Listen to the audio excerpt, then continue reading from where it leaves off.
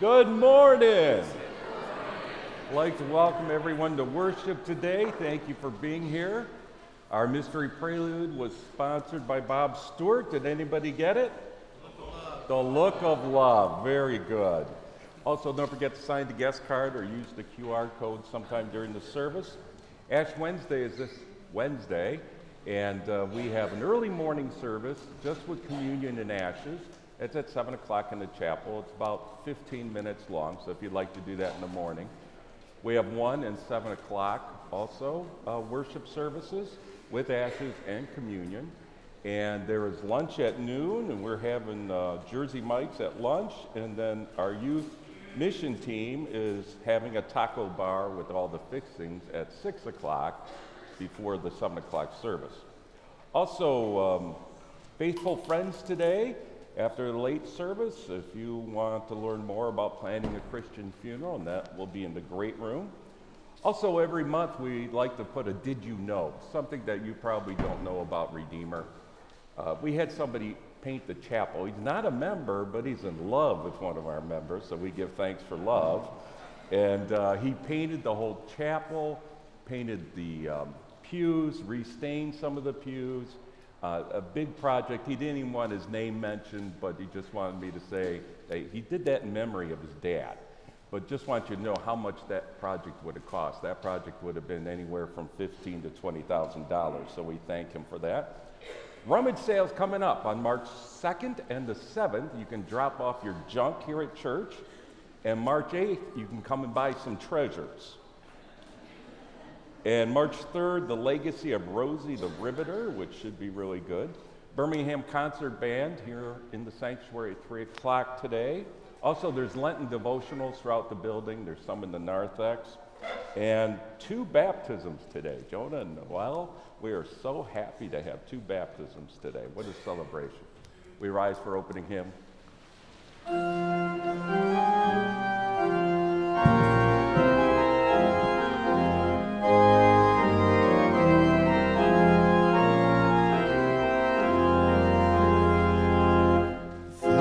Strong word in me, but darkness, at thy speaking it was none. For created by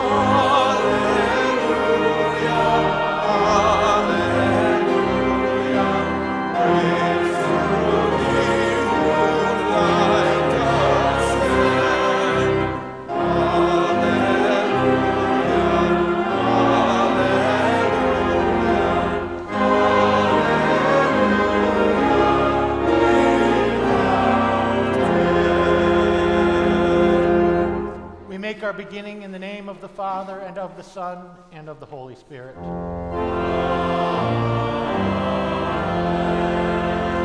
Please be seated. We invite the baptismal party up.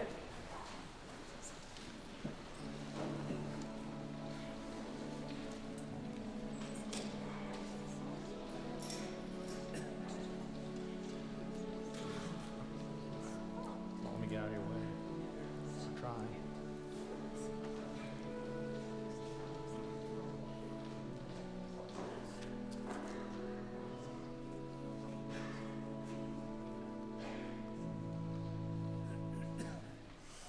Our Lord commanded baptism, saying to his disciples in the last chapter of Matthew, "All authority in heaven and on earth has been given to me. Therefore go and make disciples of all nations, baptizing them in the name of the Father, and of the Son, and of the Holy Spirit, and teaching them to obey everything I have commanded you. And surely I will be with you always to the very end of the age." The holy apostles of the Lord have written, "The promise is for you and your children, and baptism now saves you. Receive the sign of the cross both on your forehead and upon your heart to mark you as one redeemed by Christ the crucified."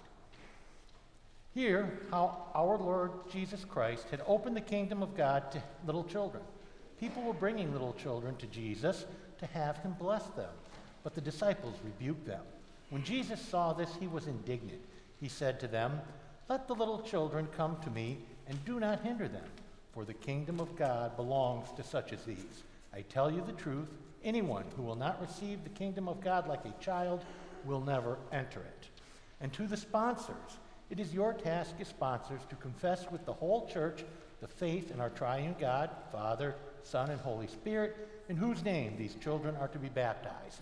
After these children have been baptized, you are at all times to remember them in your prayers, put them in mind of their baptism, and as much in you lies, give your counsel and aid, especially if they should lose their parents, that they be brought up in the true knowledge and worship of God, be taught the 10 Commandments, the Creed, and the Lord's Prayer, and that as they grow in years, you place in their hands the Holy Scriptures, bringing them to the services of God's house, and provide for their future instruction in the Christian faith, abiding in their baptismal grace and in communion with the church, they may grow up and lead godly lives to the praise and honor of Jesus Christ.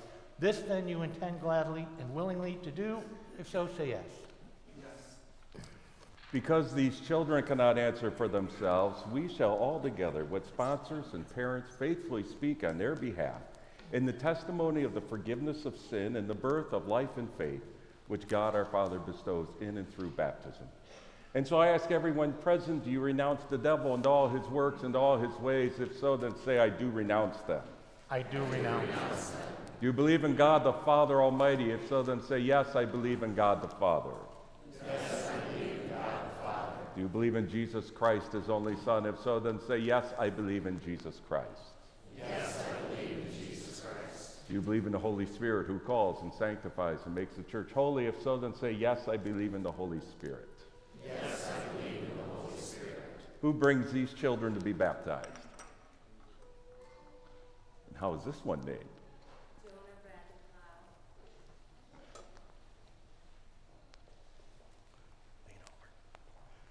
Jonah Bradley Clow, I baptize you in the name of the Father, and of the Son, and of the Holy Spirit. Almighty God, the Father of our Lord Jesus Christ, who has given you new birth of water and the Spirit, has forgiven you all your sins, strengthened you with his grace unto life everlasting. Jonah, sorry I got you very wet there. Here's a little napkin, your baptismal napkin. You can wipe yourself off. Here you go. Take your baptismal napkin. And here's your shell that you were baptized with.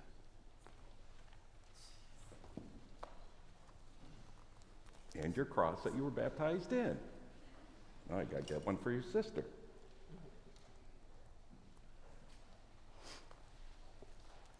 And who brings this child to be baptized? How is this child named?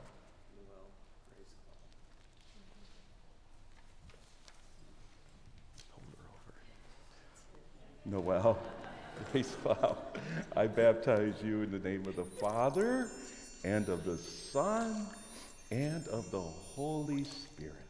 Almighty God, the Father of our Lord Jesus Christ, who has granted you new birth of water and the Spirit, has forgiven you all your sins.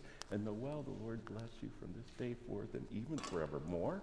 This is your shall. And a third practice of the 3rd century church to give the newly baptized a lit candle, serve as a constant reminder that what happens in the water of baptism. Face the congregation through baptism. God has added Jonah and Noel to his own people to declare the wonderful deeds of our Savior who has called us out of darkness into his marvelous light. And on behalf of Redeemer, we welcome you in the Lord's family. We receive you as fellow members of the body of Christ, children of the same Heavenly Father, to work with us in his kingdom. And you, Jonah and Noel, the Lord bless you in all your ways from this time forth and even forevermore. Amen. We welcome our... You could blow those out.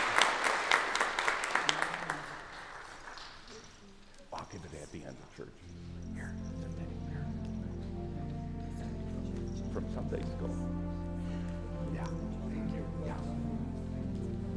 Invite the children forward for the children's message.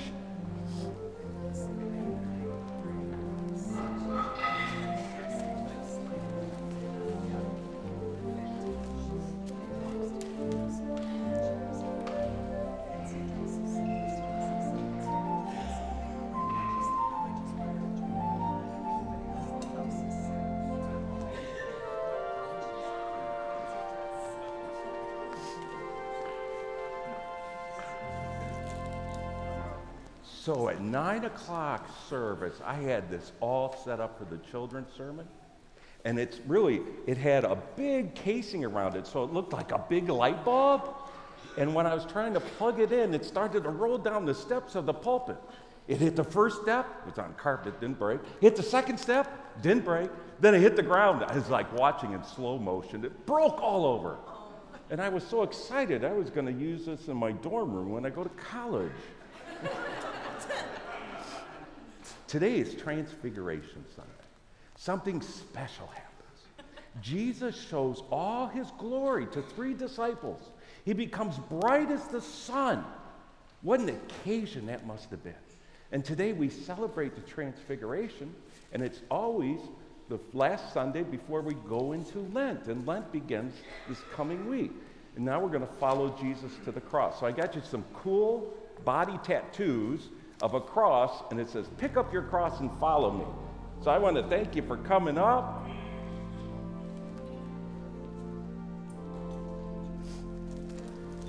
And where can they find their... God, not a good day. We're lower level.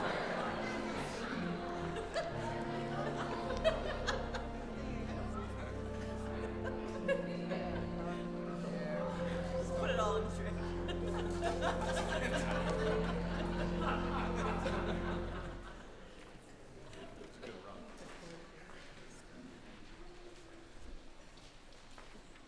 The Old Testament reading for today is taken from the second book of Kings, chapter 2, verses 1 through 12. When the Lord was about to take Elijah up to heaven in a whirlwind, Elijah and Elisha were on their way from Gilgal. Elijah said to Elisha, "Stay here. The Lord has sent me to Bethel." But Elisha said, "As surely as the Lord lives, and as you live, I will not leave you." So they went down to Bethel. The company of the prophets at Bethel came out to Elisha and asked, "Do you know that the Lord is going to take your master from you today?" "Yes, I know," Elisha replied, "so be quiet." Then Elijah said to him, "Stay here, Elisha. The Lord has sent me to Jericho."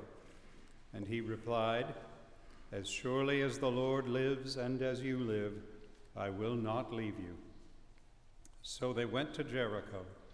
The company of the prophets at Jericho went up to Elisha and asked him, "Do you know that the Lord is going to take your master from you today?" "Yes, I know," he replied. "So be quiet." Then Elijah said to him, "Stay here, "The Lord has sent me to the Jordan." And he replied, "As surely as the Lord lives and as you live, I will not leave you." So the two of them walked on. 50 men from the company of the prophets went and stood at a distance, facing the place where Elijah and Elisha had stopped at the Jordan. Elijah took his cloak, rolled it up, and struck the water with it. The water divided to the right and to the left, and the two of them crossed over on dry ground. When they had crossed, Elijah said to Elisha, "Tell me, what can I do for you before I am taken from you?" "Let me inherit a double portion of your spirit," Elisha replied. "You have asked a difficult thing," Elijah said. "Yet if you see me when I am taken from you, it will be yours. Otherwise it will not." As they were walking along and talking together, suddenly a chariot of fire and horses of fire appeared and separated the two of them. And Elijah went up to heaven in a whirlwind. Elisha saw this and cried out, my father, the chariots and horsemen of Israel." And Elisha saw him no more. Then he took hold of his garment and tore it in two. Here ends the Old Testament reading. The epistle reading for today is taken from St. Paul's second letter to the Corinthians, chapter 4, verses 3 through 6. "And even if our gospel is veiled, it is veiled to those who are perishing. The God of this age has blinded the minds of unbelievers so that they cannot see the light of the gospel that displays the glory of Christ, who is the image of God. For what we preach is not ourselves, but Jesus Christ as Lord, and ourselves as your servants for Jesus' sake. For God, who said, 'Let light shine out of darkness,' made his light shine in our hearts to give us the light of the knowledge of God's glory displayed in the face of Christ." Here ends the epistle reading.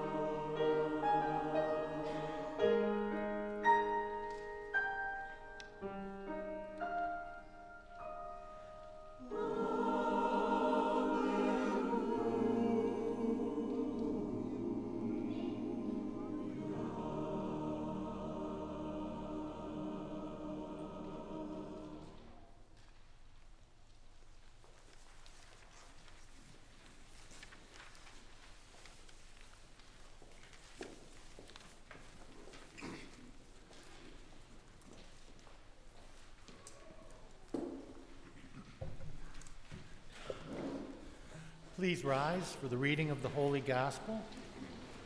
Our Holy Gospel reading this morning is from Mark 9, verses 2 through 9.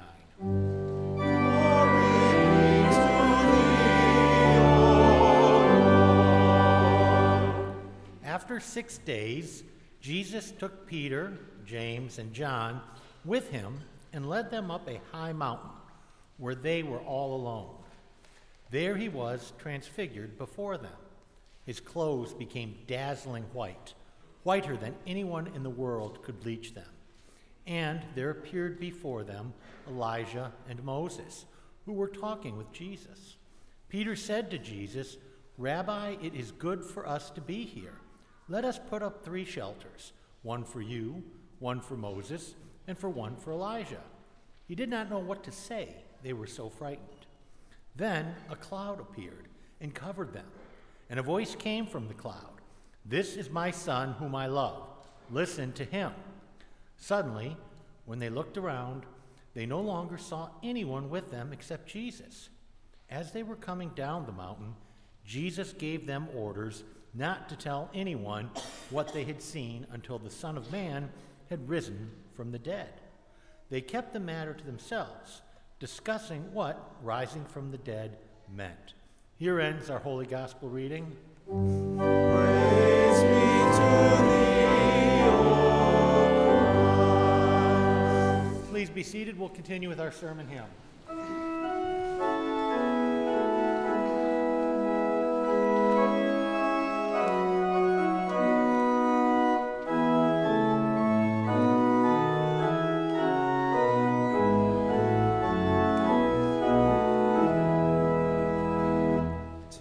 It's good, Lord, to be here. Thy glory fills the night. Thy face and garments like the sun shine with unborrowed light. 'Tis good, Lord, to be here. Thy beauty to behold. Where Moses and Elijah stand, thy messengers of old. Fulfiller of the past, promise of things to be, beheld thy body glorified, and our redemption sing. Grace, mercy, and peace be unto you from God our Father and our Lord and Savior, Jesus Christ. Amen. Do you know men are going to enter heaven 30 minutes before women? No, listen, Revelation 8, verse 1. And when he had opened the 7th seal, there was silence in heaven about the space of a half hour. I thought that was pretty funny. What a comfort to know when we breathe our last, our soul leaves the body that so often becomes a prison for us due to illness and age. We get to be with the Lord. You ever question it, like, well, really, can this whole Bible thing be true? Is there life after death? Is there going to be a resurrection for our bodies? This was a big thing, this Transfiguration event. 3 of the Gospels record it. 30 years later, Peter would say, "For we did not follow cleverly devised stories when we told you about the coming of our Lord Jesus Christ in power, but we are eyewitnesses of his majesty. He received honor and glory from God the Father when the voice came from him in the majestic glory saying, 'This is my Son whom I love, with him I am well pleased.' We ourselves heard this voice that came from heaven when we were with him on the sacred mountain." Moses and Elijah. Why those 2 people from history? Deuteronomy 18, Moses speaking, "The Lord your God will raise up for you a prophet like me from among you. From your fellow Israelites, you must listen to him." Isn't that what we heard in our gospel lesson? The voice of God speaking about his son, listen to him.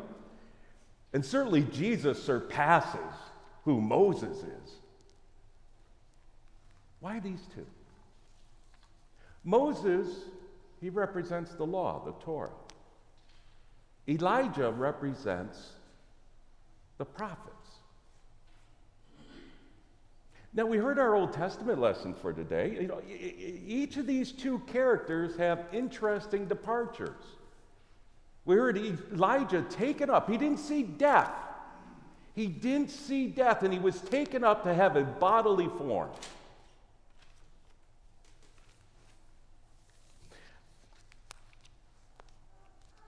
And Moses, the servant of the Lord, died there in Moab, as the Lord said. So the reason he got to see the promised land from afar, but the reason Moses didn't get to enter it, on one occasion, the children of Israel were thirsty. They were grumbling against God and Moses for water. God told Moses, I hear what they want. Take your staff, strike the rock, and water came forth. Well, some time passed, and again, they were thirsty and grumbling against God.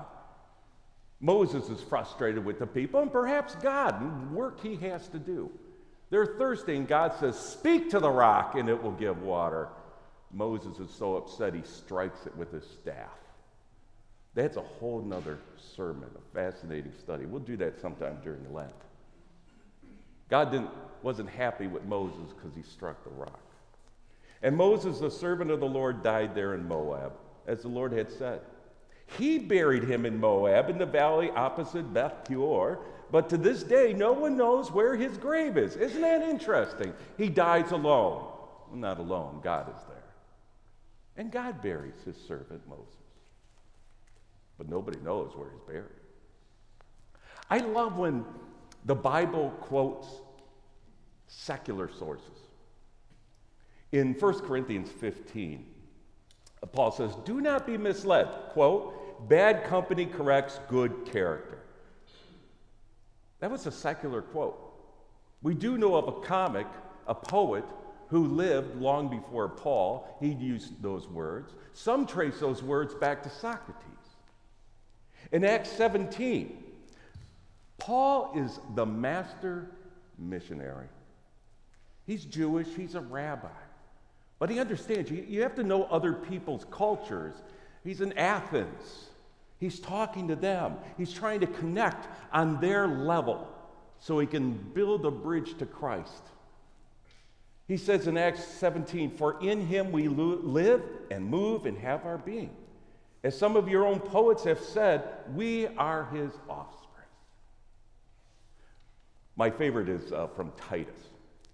Titus, the epistle, the letter is from Paul, and he's telling Titus, he's got to raise up some pastors. And Paul goes into great detail what characteristics should be considered before you claim somebody to be a pastor. And it's interesting because he quotes a prophet, not a prophet of God, but Crete, from the 6th century BC. So he's warning him about some people and their behavior. One of the Crete's own prophets has said it. Cretans are always liars, evil brutes, and lazy gluttons. That's a good quote. The book of Jude, fascinating book. He quotes from the book of Enoch. Now, you're not going to find the book of Enoch in the Bible, the Old Testament. The Old Testament is what the Jews considered Scripture. And so the Christians have accepted the books that they have given us. Jude, Enoch, the seventh from Adam, prophesied about them. See, the Lord is coming with thousands upon thousands of his holy ones to judge everyone, and to convict all of them of all the ungodly acts they have committed in their ungodliness, and of all the defiant words ungodly sinners have spoken against him. Now listen to 1 Enoch, chapter 1, verse 9. And behold, he cometh with 10,000 of holy ones, to execute judgment upon all, and to destroy all the ungodly, and to convict all flesh of all the works of their ungodliness which they have committed, and of all the hard things which ungodly sinners have spoken against him. It's quoting an outside source. Now, you're only going to find this one place in the Bible. You don't hear about it in the Old Testament, where Moses, the time he lived and died. You hear about it from Jude. Jude has some information that no one has. But even the archangel Michael, when he was disputing with the devil about the body of Moses, did not himself dare to condemn him for slander, but said, "The Lord rebuke you." Isn't that fascinating? You see, it only makes sense if Elijah is there, physically present, earthly body. Moses has been resurrected. Now, why would Satan want the body of Moses? And by the way, there's spiritual warfare all around us. If we could pull back that cosmic curtain, we would be shocked of what is around us. In Daniel's praying to God for help. God sends the angel Gabriel. We know Gabriel from the New Testament. Well, Gabriel can't get there right away. Why? Daniel 10:13, but the prince of the Persian kingdom. So we're assuming this prince is really a reference to a fallen angel. And perhaps this indicates certain angels, good or bad, have certain territories they're responsible for, to do evil or good. But the prince of the Persian kingdom resisted me 21 days. Then Michael, one of the chief princes, came to help me because I was detained there with the king of Persia. That's fascinating. Now we have a battle over Moses' body. Why would Satan want Moses' body? One theory is that his desire is to take those bones and take it to the children of Israel in the Promised Land. Why? They'd be tempted maybe to worship dead Moses instead of the living God. We said that's hard to believe. Romans, they exchanged the truth about God for a lie and worshiped and served created things rather than the Creator who is forever praised. Remember the story of the wilderness when they're being bit by snakes and they're dying and they're crying out for help? God tells Moses, make a bronze serpent, put it on a pole. Anybody who looks to it will be healed. Well, they kept that serpent. It was a keepsake from the past to remind them of how God cared for them. But eventually they started worshiping the serpent on the pole. That's a good theory. I think the best theory, and maybe this is right before the Transfiguration. We know it's after Moses' death. Perhaps it's right before the Transfiguration. Satan knows what God's plan is, and he wants the body of Moses so it can't appear on this majestic mountaintop experience. That could be. Now, nowhere in the Old Testament do we hear this. What's interesting, Origen, he was born around 185. He's a church father. Church fathers are the leaders of the early Christian church. In his writings, he says he read about this in a book called The Assumption of Moses. Now, we don't have this book anymore. We have some pieces of it. And now it's in Latin. It's not a reliable document. But perhaps that was a well-known story. Obviously, the people Jude is writing to, they know the story. And that's why Moses and Elijah appear together. And what's interesting, the three Gospels cover this. We're told in one of the Gospels what the conversation was about between these three. It was about Jesus' departure. It was coming soon. Did Jesus need some encouragement? He's fully God, but he's fully man also. He knew what it was like to be hungry, to be tired. He cried when he heard his friend Lazarus was dead. In the Garden of Gethsemane, as he's praying, take this cup of suffering from me, he sweats blood, a rare medical condition, hemohydrosis. Is this to encourage Jesus?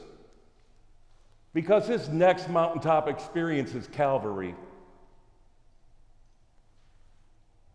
Perhaps.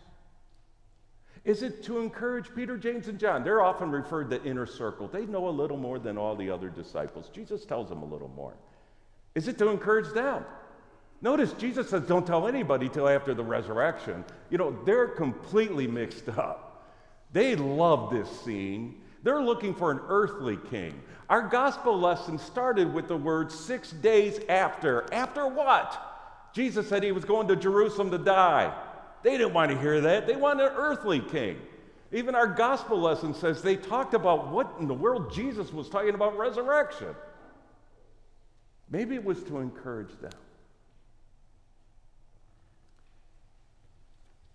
All mountaintop experiences come to an end. Jesus and the three must now go into the valley of the shadow of death. We start Lent. We go on that journey too. Every Wednesday, we're looking at the red letters of Jesus. Oh, we hear them. Do we follow them? Do we practice them? As we go down from this mountaintop experience, you know, we're going into Jesus' passion, but maybe you're starting a passion right now. Maybe you're in the midst of a passion of suffering. Maybe you're afraid. Maybe a medical problem. You're scared. You know, you hold on to this mountaintop experience, and God has given probably each of us at least one mountaintop experience when something great happened in our life and we knew God was there. We knew God is with us. We know God loves us. But many a times going down that valley is so hard. And you got to hold on to those mountaintop experiences when you walk through the valley. And know this, every mountaintop experience is connected to a valley.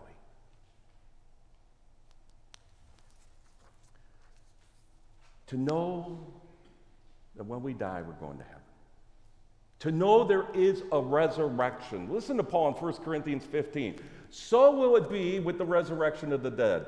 The body that is sown is perishable. It's happened to me on more than one occasion. Somebody's very sick, I go to the hospital. Before I get there, they have passed. The person at the front desk knows. I'll ask the name. You know, they don't say, oh, yeah, they went to heaven. Or, oh, too bad they went to hell. They don't say they died. You know what the words I've heard? They've expired. Expired, I hate that term. What is he, a head of lettuce? But it's more of a biblical term than I think, even though I don't like it. The body that is sown is perishable.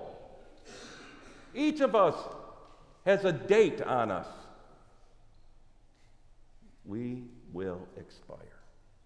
It is raised imperishable. It is sown in dishonor. It is raised in glory. It is sown in weakness. It is raised in power. It is sown a natural body. It is raised a spiritual body. If there is a natural body, there is also a spiritual body.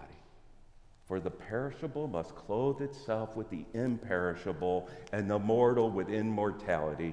Do you hear that? Perishable, imperishable. Dishonor, glory, weakness, power, natural, spiritual. The Greek word for imperishable, it's similar to the English. The first letter of the alphabet in Greek is the alpha. We do this with words sometimes by just adding a syllable. You know, instead of saying not able, we'll say unable. We change the whole meaning of the word, right? Cool, uncool. I always said that in college.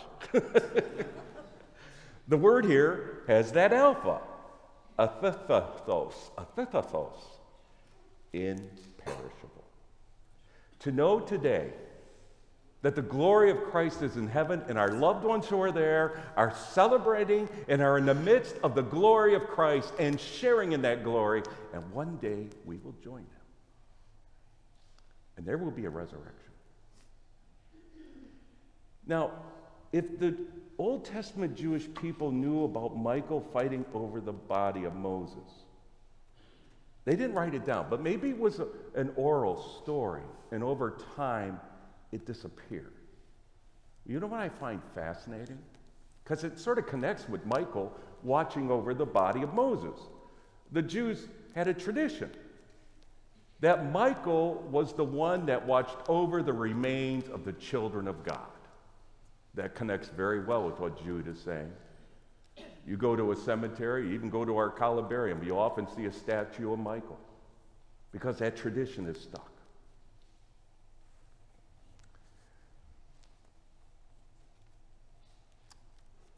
This week, give some thought to the price of your salvation, of what Christ did so that your perishable body will survive and live in the eternity in that new heaven and new earth. In Jesus' name, amen. Now may the peace of God, which surpasses all human understanding, keep our hearts and our minds in Christ Jesus. We rise to sing the offertory.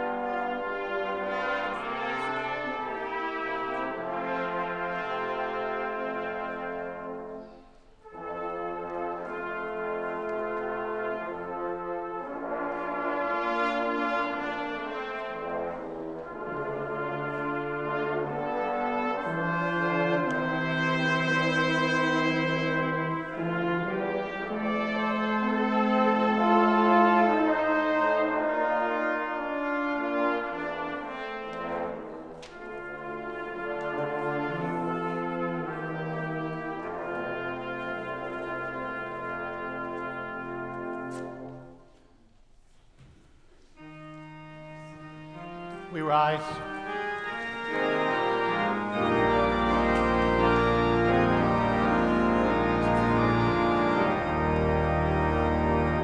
Praise God from whom all blessings flow.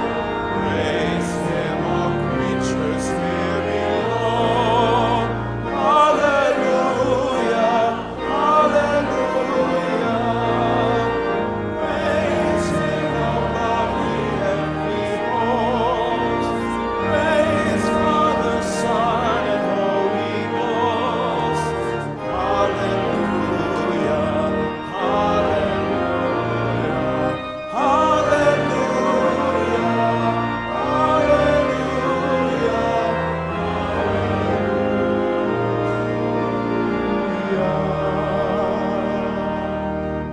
Let us pray. Gracious God, God of the covenant, the cloud of your splendor and the fire of your love revealed your Son on the mountain heights. As your Son drew apart to be in prayer with you, we offer our prayers for the transformation of the world and the church. We pray that as we gather around the table, we may be transformed by the grace of Christ.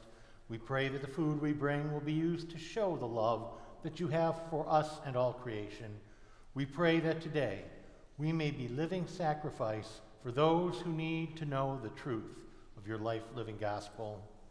Today we pray for those grieving the loss of loved ones, the family and friends of Alexander. We pray for those facing health concerns, Ruth Newman, Helga, Sue, Barbie, Linda, Frank, Jackie, James, Betty, Linda Christensen, John Wargelin, Evelyn Springstead, Marianne, Myrna Orva, Beth Hamada, Dr. Dale Robinson, and Ron Ging. We pray for those in hospice care, Etta Unruh. We pray special petitions to watch over the people of the Middle East during this time of war, for all those serving in the military, police, and firefighters, for all world leaders to be receptive to godly counsel, and for all those suffering from other health concerns. Prayers of thanksgiving this morning as we welcome through baptism Jonah and Noel, and for all those celebrating birthdays and anniversaries. Our sanctuary altar flowers placed by David and Barbara Peterson, our lectern flowers placed by Catherine Anthony, and our chapel flowers placed by Bob Stewart. All this we ask as you have taught us to pray. Our Father, hallowed be thy name. Thy kingdom come, thy will be done on earth as it is in heaven. Give us this day our daily bread, and forgive us our trespasses as we forgive those who trespass against us. And lead us not into temptation, but deliver us from evil. For thine is the kingdom, and the power, and the glory, forever and ever. Amen. The Lord bless you and keep you. The Lord make his face shine upon you and be gracious unto you. The Lord lift up his countenance upon you and grant to you his peace. Amen. Amen. Amen.